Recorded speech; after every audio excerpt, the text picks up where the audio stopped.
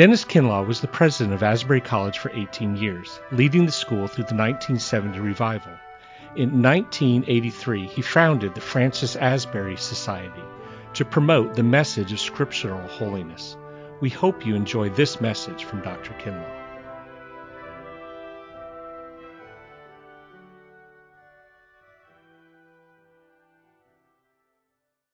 In the third chapter of Paul's letter to the Colossians, he is speaking to them about what it means really to be a Christian. You have been raised to life with Christ, so set your hearts on the things that are in heaven, where Christ sits on his throne at the right side of God. Keep your minds fixed on things there, not on things here on earth. For you have died, and your life is hidden with Christ in God. Your real life is Christ. And when he appears, then you too will appear with him and share his glory. You must put to death, then, the earthly desires at work in you, such as sexual immorality, indecency, lust, evil passions, and greed. For greed is a form of idolatry. Because of such things, God's anger will come upon those who do not obey him. At one time you yourselves used to live according to such desires, when your life was dominated by them. But now you must get rid of all these things: anger, passion, and hateful feelings. No insults or obscene talk must ever come from your lips. Do not lie to one another, for you have put off the old self with its habits and have put on the new self. This is the new being which God, its Creator, is constantly renewing in his own image, in order to bring you to a full knowledge of himself. As a result, there is no longer any distinction between Gentiles and Jews, circumcised and uncircumcised, barbarians, savages, slaves, and free men. But Christ is all. Christ is in all. You are the people of God. He loved you and chose you for his own. So then you must clothe yourselves with compassion, kindness, humility, gentleness, and patience. Be tolerant with one another and forgive one another whenever any of you has a complaint against someone else. You must forgive one another just as the Lord has forgiven you. And to all these qualities add love, which binds all things together in perfect unity. The peace that Christ gives is to guide you in the decisions you make. For it is to this peace that God has called you together in the one body. And be thankful. Christ's message in all its richness must live in your hearts. Teach and instruct one another with all wisdom. Sing psalms, hymns, and sacred songs. Sing to God with thanksgiving in your hearts. Everything you do or say, then, should be done in the name of the Lord Jesus, as you give thanks through him to God the Father. You will notice in the psalm that the psalm, as you obviously have found in your own personal study of it, is broken into three sections. The first is one in which the psalmist speaks about the glory of God revealed in the natural world about us. And to illustrate what he wants to say, he uses the heavens as the example. When you study the Old Testament, if you read it very much, you will remember that when the heavens are spoken of, they usually are linked with the fact that the Lord is the maker of the heavens and the earth. And the heavens are preeminently a place where his sovereignty is unbrooked or unquestioned or unchallenged. How clearly the sky reveals God's glory. How plainly it shows what he has done. And then the psalmist goes ahead and speaks about how every part of the heavens follows the divine pattern to perfection. There is no disobedience, there is no unbelief, and there is no challenge to him anywhere.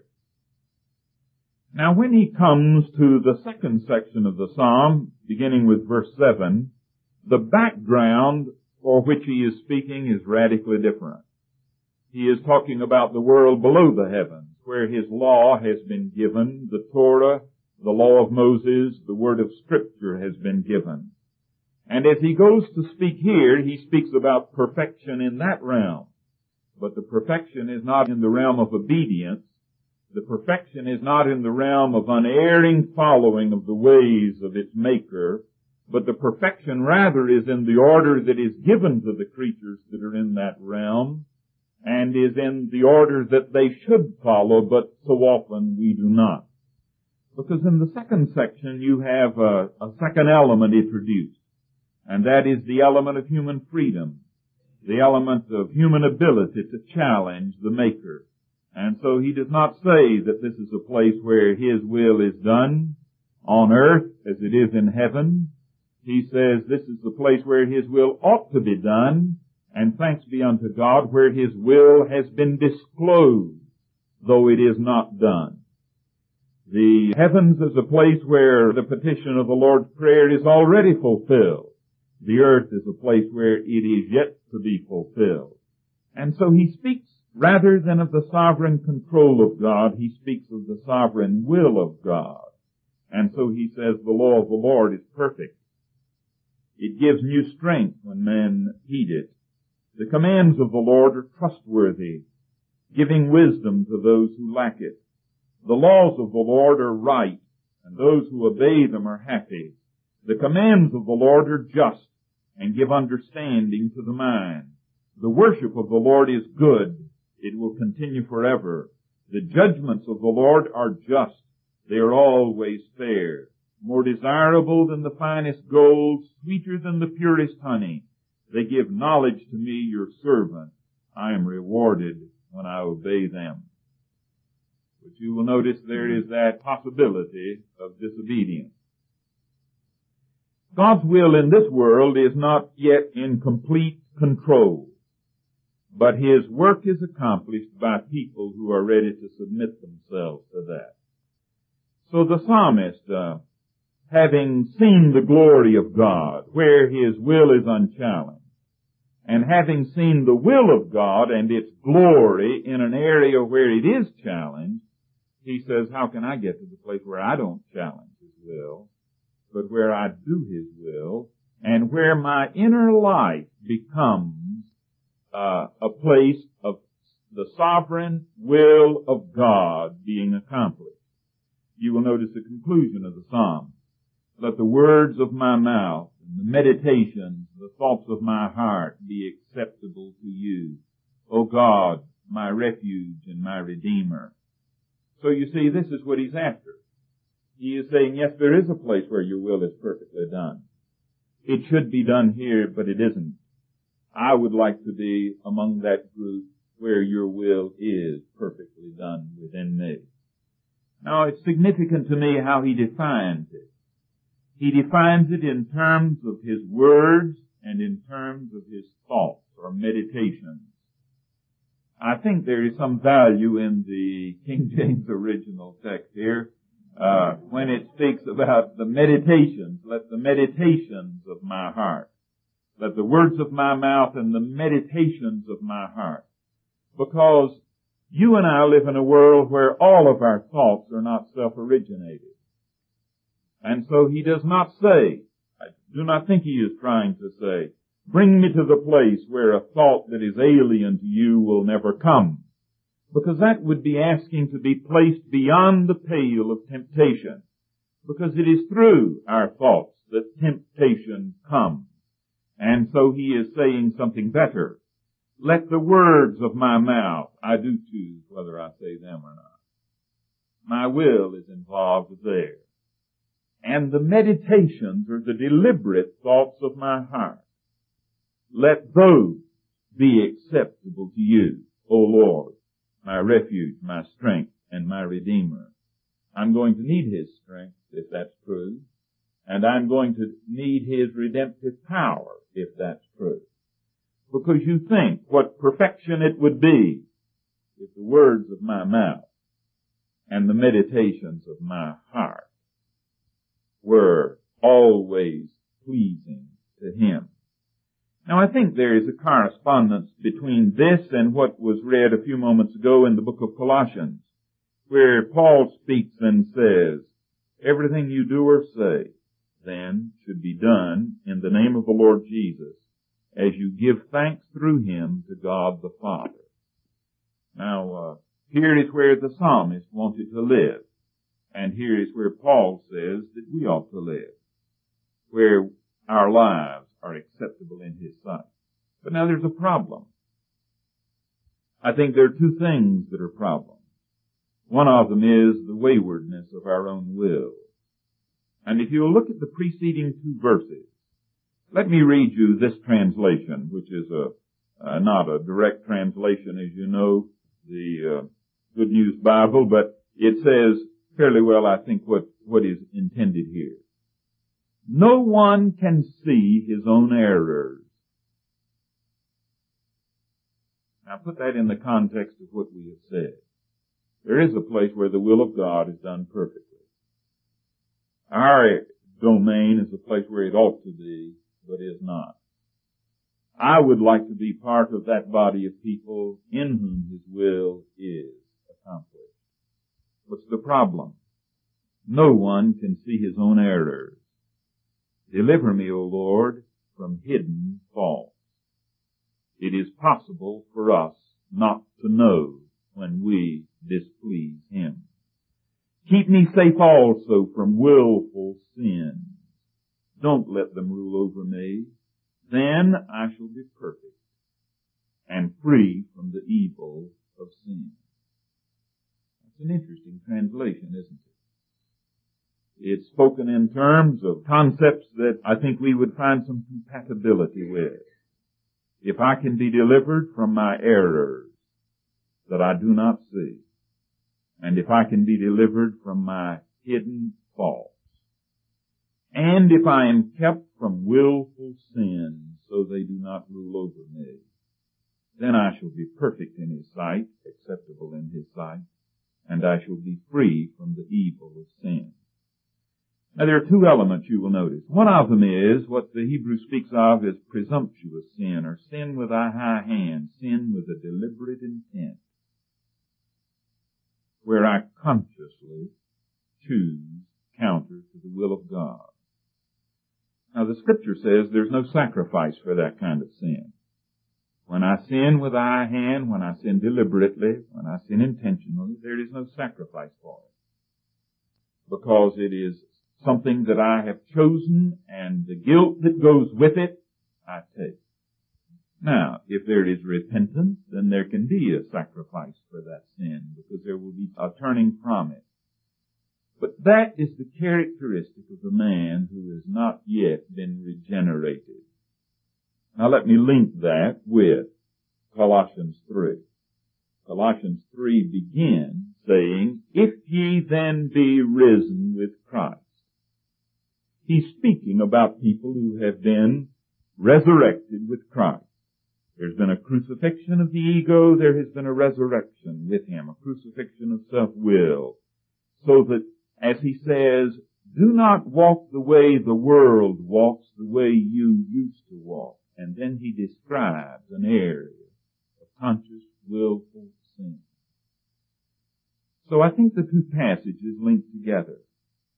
But then, if you have reached the place where you are not living in conscious, deliberate sin, what about hidden faults? And what about the errors that we cannot see? When a man comes to Christ and begins to live with him, then he begins to find that in conversion he has found forgiveness. And in regeneration he has found a passionate love for God. It's delightful to hear Marisa. I don't know about you, but I found my own heart exulting in that and remembering also the word in Peter, where Peter speaks about people who have forgotten that they have been purged from their sins. Some of us that get older sometimes forget. We not only forget the joy, but we forget what he has done for us. But nevertheless, here are people who have been resurrected. When we are resurrected with him, what do we find?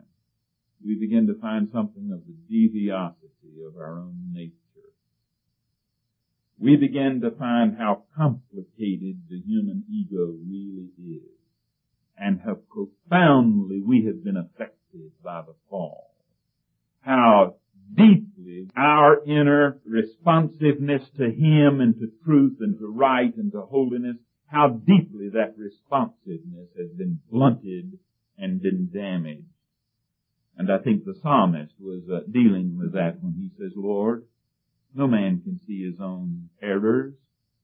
He says, deliver me from those hidden faults. Now, the objective, so that my words which come out of that inner being and my thoughts which are chosen by that inner being will be acceptable in His sight. Our Lord, who is our strength and our Redeemer.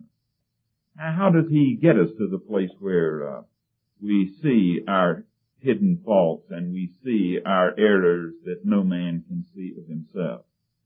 You know, I'm become convinced that His best means, and I love the way in Scripture there's always a mixture of natural and supernatural.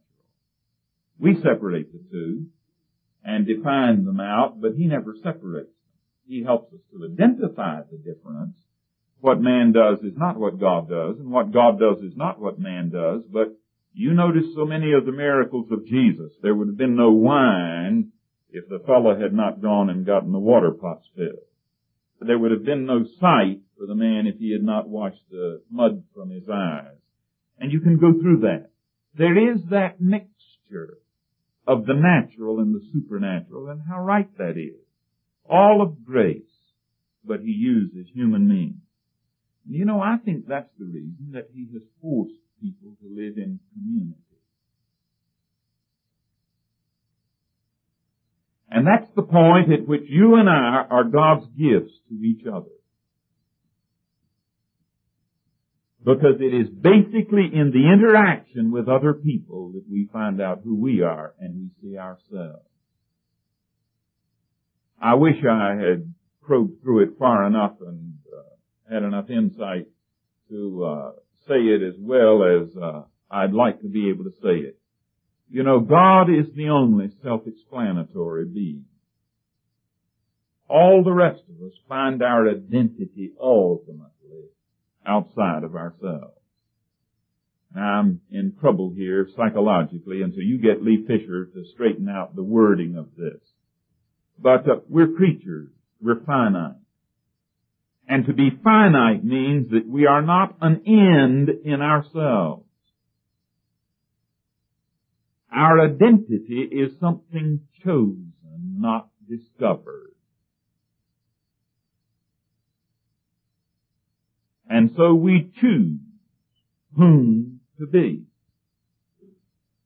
But then when we choose, how do we find that we are in conformity with it? Because it is so easy to delude ourselves. It's been fascinating to me how difficult it is to run away from people. And most of my life I would have liked to have. I grew up. I walked the back streets to keep bumping into people because I didn't want to have to speak to them. I didn't want the involvement because I found interaction with people was painful. And you know, I've never found it anything else since. There is a certain amount of pain that comes with interaction with human beings. But isn't it interesting? There's no escape. I remember E. Stanley Jones' story about the monk who went back up in the Nile, and when I was at Brandeis, we read in Coptic a bunch of the sayings of the Coptic fathers. These were predominantly men, eremitic monks who went back up the Nile and lived in caves alone. And the longer they lived in absolute aloneness, why the holier they were supposed to be. And so there was one who was one of the more holy of the holy ones who had sealed himself in a cave and didn't come out for years. Now, how he lived, apparently people came and slid food into him, this kind of thing. It's interesting, you see, he couldn't even get away from that contact. Simeon Stylites on the top of his pillar had to have somebody come and get food up to him. There is no way that you and I can ever get to the place where we are independent. It is an illusion. God has made us dependent. It's our nature. We're in a position where we can never get beyond receiving. Now we can get beyond taking. That's a spiritual differentiation. but we cannot get beyond receiving, and we are made to give. It's the nature of our existence. But E. Stanley Jones told the story of one of those monks in the Nile that somebody came and chased him out and said, "How are you doing in your piety, in your pursuit of it?" He said, "I'm doing great. I haven't thought of a woman in 24 years. And E. Stanley Jones said, "Isn't that interesting?" His first thought in human contact was to deny that he had thought about the thing that was the first thing that came to his mind when he met another human being. And it is an illusion if we think that we can escape from these. I remember hearing Stanley Jones, it may have been in that passage or in that sermon or in that book when he was treating of the fact there are three basic urges: self, protection of one's own life; self, sex, and the herd. And you think of how powerful these things are. There are a few people who try to get away, but I have a suspicion that one of the prime motivations among those monks up in the Nile was so that the people down in Cairo would talk about them, how holy they were. I may be wrong, but knowing my heart and knowing a lot of other people's hearts, I expect there was an element of that in it. We're egregious. We're social creatures, aren't we? How can you explain the mystery of the sex drive? As far as I'm concerned, there's nothing in human experience more profound and greater than that, except for the hunger for God and the hunger for ultimate reality. And these are built into us. We seek out other people even though we know they're going to hurt us. You talk to these boys on campus why they don't date. And what will they tell you? They'll tell you almost every time, if they're honest, I'm scared she'll say no.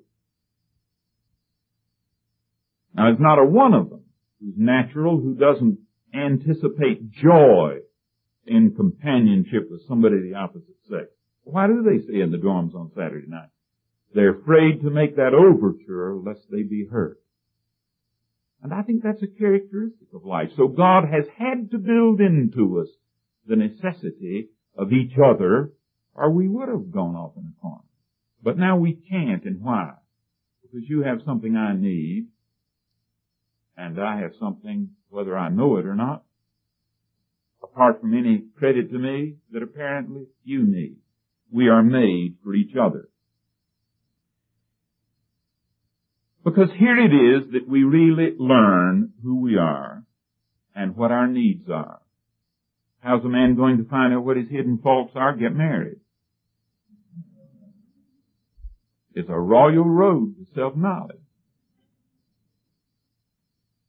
And the two greatest teachers in my life have been the Holy Ghost, and interestingly enough, the word for spirit in the Hebrew is feminine, and Elsie. She teaches me things about me, she tells me things about me that nobody else has ever suggested, and I'm sure some of those things nobody else would ever dare to suggest out of human respect and out of human compassion. She's not beyond suggesting. Any preacher who's married knows that one of the most painful things in the world is to come home Sunday noon and sit across the table from his wife. It's bad enough to shake hands with the church members at the door, but they have certain inhibitions built in by human culture. With their wife, that's a different story. There she sits, and you have to face it. Now, the other side of that is, I do not know of anything more painful than being the wife of a preacher and being sitting in the congregation. There's not one blooming thing that wife can do when he falls flat on his face. Because she can't prepare his sermon for him normally, and if he's failed to do it, get it done, and done right, she is as exposed as he is, and she suffers the same ego humiliation that he suffers, and maybe more. And I noticed that one of our preacher's wives in the crowd is nodding her head that way. It's interesting. We cannot escape from this. And I think there is a divine wisdom in it. You think for a moment about the family, the church, the school, your job, and your other associations. how many doorways into you God has built that you can't keep locked. And so, He has that opportunity to get to us, to show us our hidden errors and our secret faults. The things that are not in conformity with His perfect will. So I've decided that there are two sanctifying powers or instruments in human life. One of them is the cross of Christ and the atonement of Christ and the work of the Holy Spirit in us on the basis of it. And the other is human association. And I think there is no question but that you are a sanctifying influence in my life, which God wants to use. It will either make me a person who is more like Christ and is more characterized by love, or it will make me a person who is more characterized by the opposite of that, withdrawal and self-interest. You know, was it 3 years ago we had Peter Lord speak, and we came for the new people. Let me share it, and for the old people, just older, those of us who were here, let me remind you. Peter Lord is a Southern Baptist preacher who had a son and daughter at Asbury, and we invited him to come for our faculty retreat. And on the last session, he just put us in Hughes Auditorium, and he came in with a cup, plastic cup, half full of water. And he said, I watched him as he carried it around while we were getting the final details of the service set up, and I wondered what he was going to do with it. And he finally set it on the altar, and he said, would it be all right if I set this here? And I said, well, yes. So he got into his message, and he asked for the wife of a young faculty member sitting on the front row if she'd come help him. And so he held that glass in his left hand, and he said, now place both of your hands on my arm. And then he said, after she did, he said, now hold tight. And she squeezed, and he said, now shake, and shake hard. And you remember she shook, and water flew everywhere. And she stood there wondering what the meaning of all this was. He said, wonder why it spilled water. And she blinked, and thought there must be some catch somewhere. And he said, no, I wonder why it spilled water. Finally, she said, because there was water in it. He said, how profound.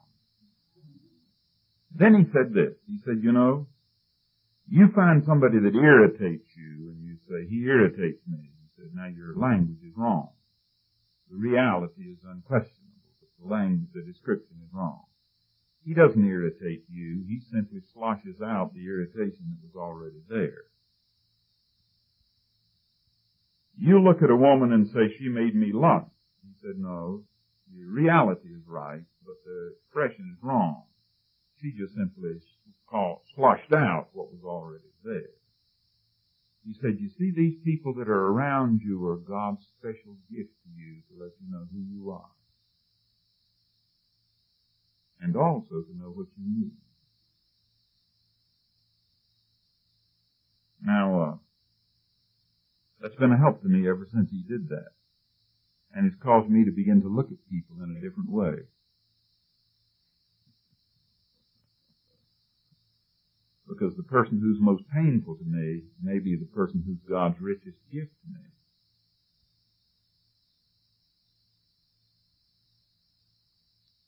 But that's become a very precious truth to me now. And it's made me look at people in a different way. And it's made me look at myself in a different way. It's made me raise the question, do I have the grace and the courage to expose myself so that God can make a better person out of me? Because I like to hide. I don't like for you to hurt me. I don't like to be stabbed, and I don't like pain. But I also would like for the words of my mouth and the meditations of my heart to be acceptable in His sight. I would like to be, as he said in the Psalms, I'd like to be perfect in His eyes. I'm not going to be in yours. But I'd like to be perfect in His. And it's in that area that issue is sermon. I'd like to be in a place where everything that I do or say is done in the name of the Lord Jesus and for His glory. And if I'm doing things that aren't in His name and that aren't for His glory, how am I going to find out? You're God's gift to me. And I must face you that way. You know, in this passage in Colossians, look at what he says. Now, he's talking to believers. He's talking to the Colossian church. He's talking to people who have paid a price for their faith. They've separated themselves from a pagan world. Many of them have paid an extremely high price for their Christian faith. And now he says this, but now you must get rid of all these things. Anger. Did you ever get angry alone? If you did, how often? Very seldom we get angry alone. It's usually in the tension of rubbing with other people. Passion. The greatest producer of that is social contact. Hateful feelings. Kind of feelings that you're not proud of after you've had them. You especially wouldn't be proud if Jesus was immediately present. What is it that produces that? It is almost without exception human relations, isn't it? He says, now put off these. No insults or obscene talk must ever come from your lips. Your language, let the words of my mouth, you see, be acceptable in His sight. Do not lie to one another. You know, you'll never know whether you're deceitful or not until whether you told the truth would be embarrassing or not. But when you get to that place where if you tell the truth, you're going to be humiliated, and if you cover, you'll be protected. It's in human relations that we find out the deceitfulness of the human heart. Do not lie to one another, for you have put off the old self with its habits, and you have put on the new self. This is the new being which God, its creator, is constantly renewing in His own image in order to bring you where? Listen, to a full knowledge of Himself. Why do I need to know myself? That's the only way I'll really know Him. Because it's when I find the extent of my need that I find the fullness of His provision. And what is provision? His provision is Himself. Paul said that his prayer was that he might know Him. But in this passage he says, if I'm to know Him, I must first of all know myself, my hidden faults, my secret sins, the places where I come short of His glory. As a result, there's no difference between us. We're all equal. And the king has the same problems that the pauper has when it comes to this. May come in a little different form, but basically they're the same. And we're all in equal need of Him. As a result, there is no distinction, but Christ is all, Christ is in all. You remember the words of the hymn. You are the people of God. He loved you and chose you for His own. So then, you must clothe yourselves with compassion. And how can you clothe yourself with compassion if you never have the temptation to be uncompassionate?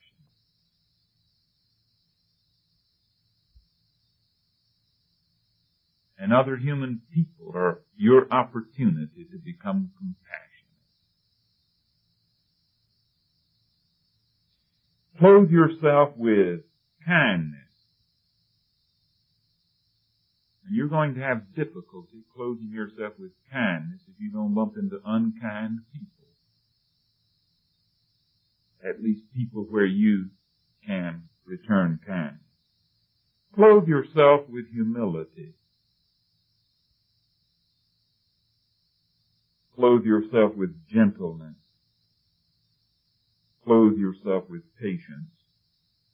Be tolerant with each other. And forgive one another whenever any of you has a complaint against someone else. You must forgive one another just as the Lord has forgiven you. And to all these qualities add love, which puts everything together in perfect unity.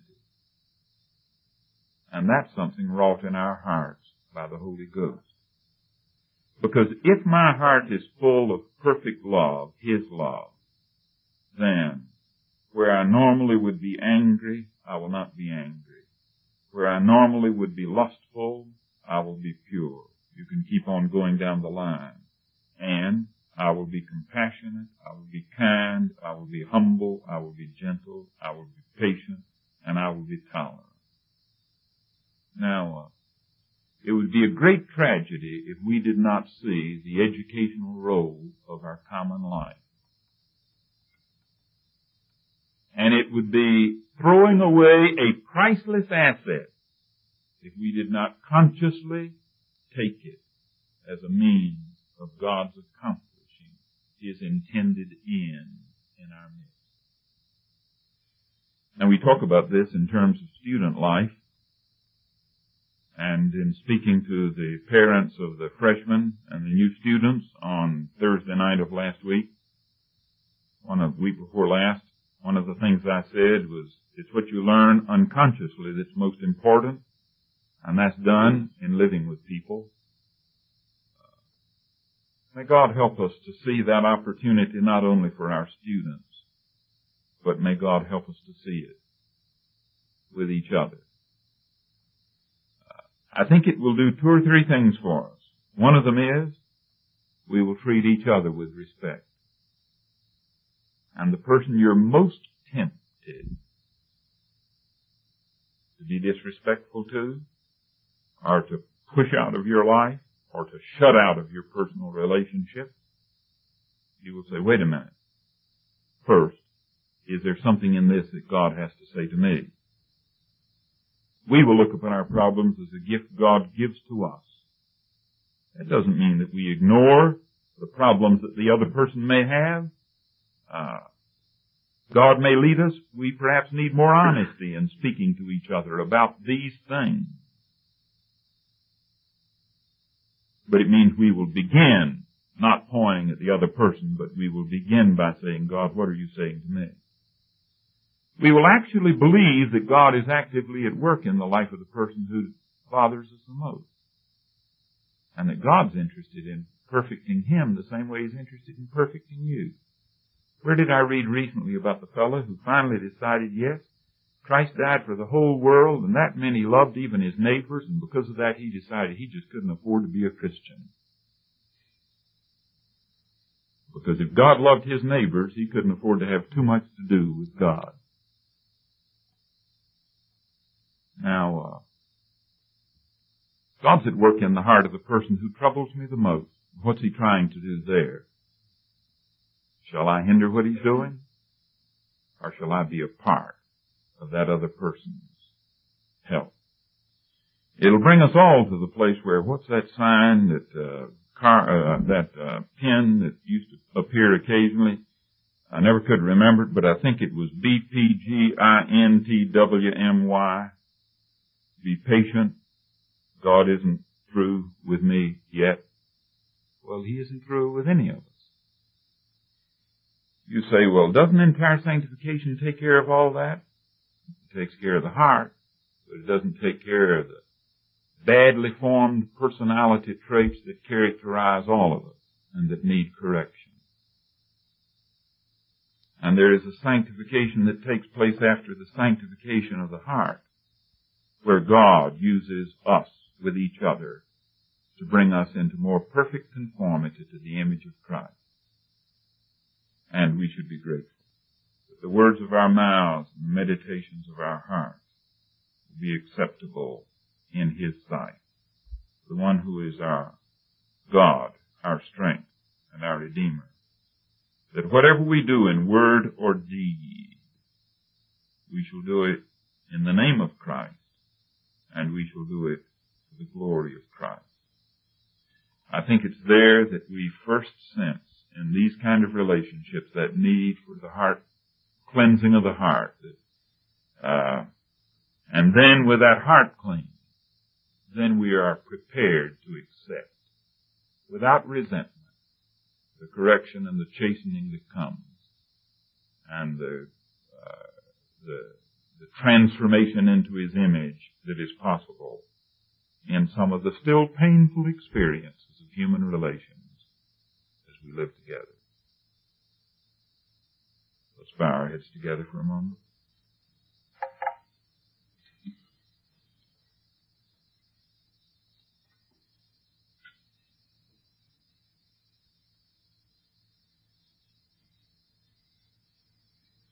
Our Father, we bow to worship. The desire of our heart is that we may know Thee in all of Thy fullness.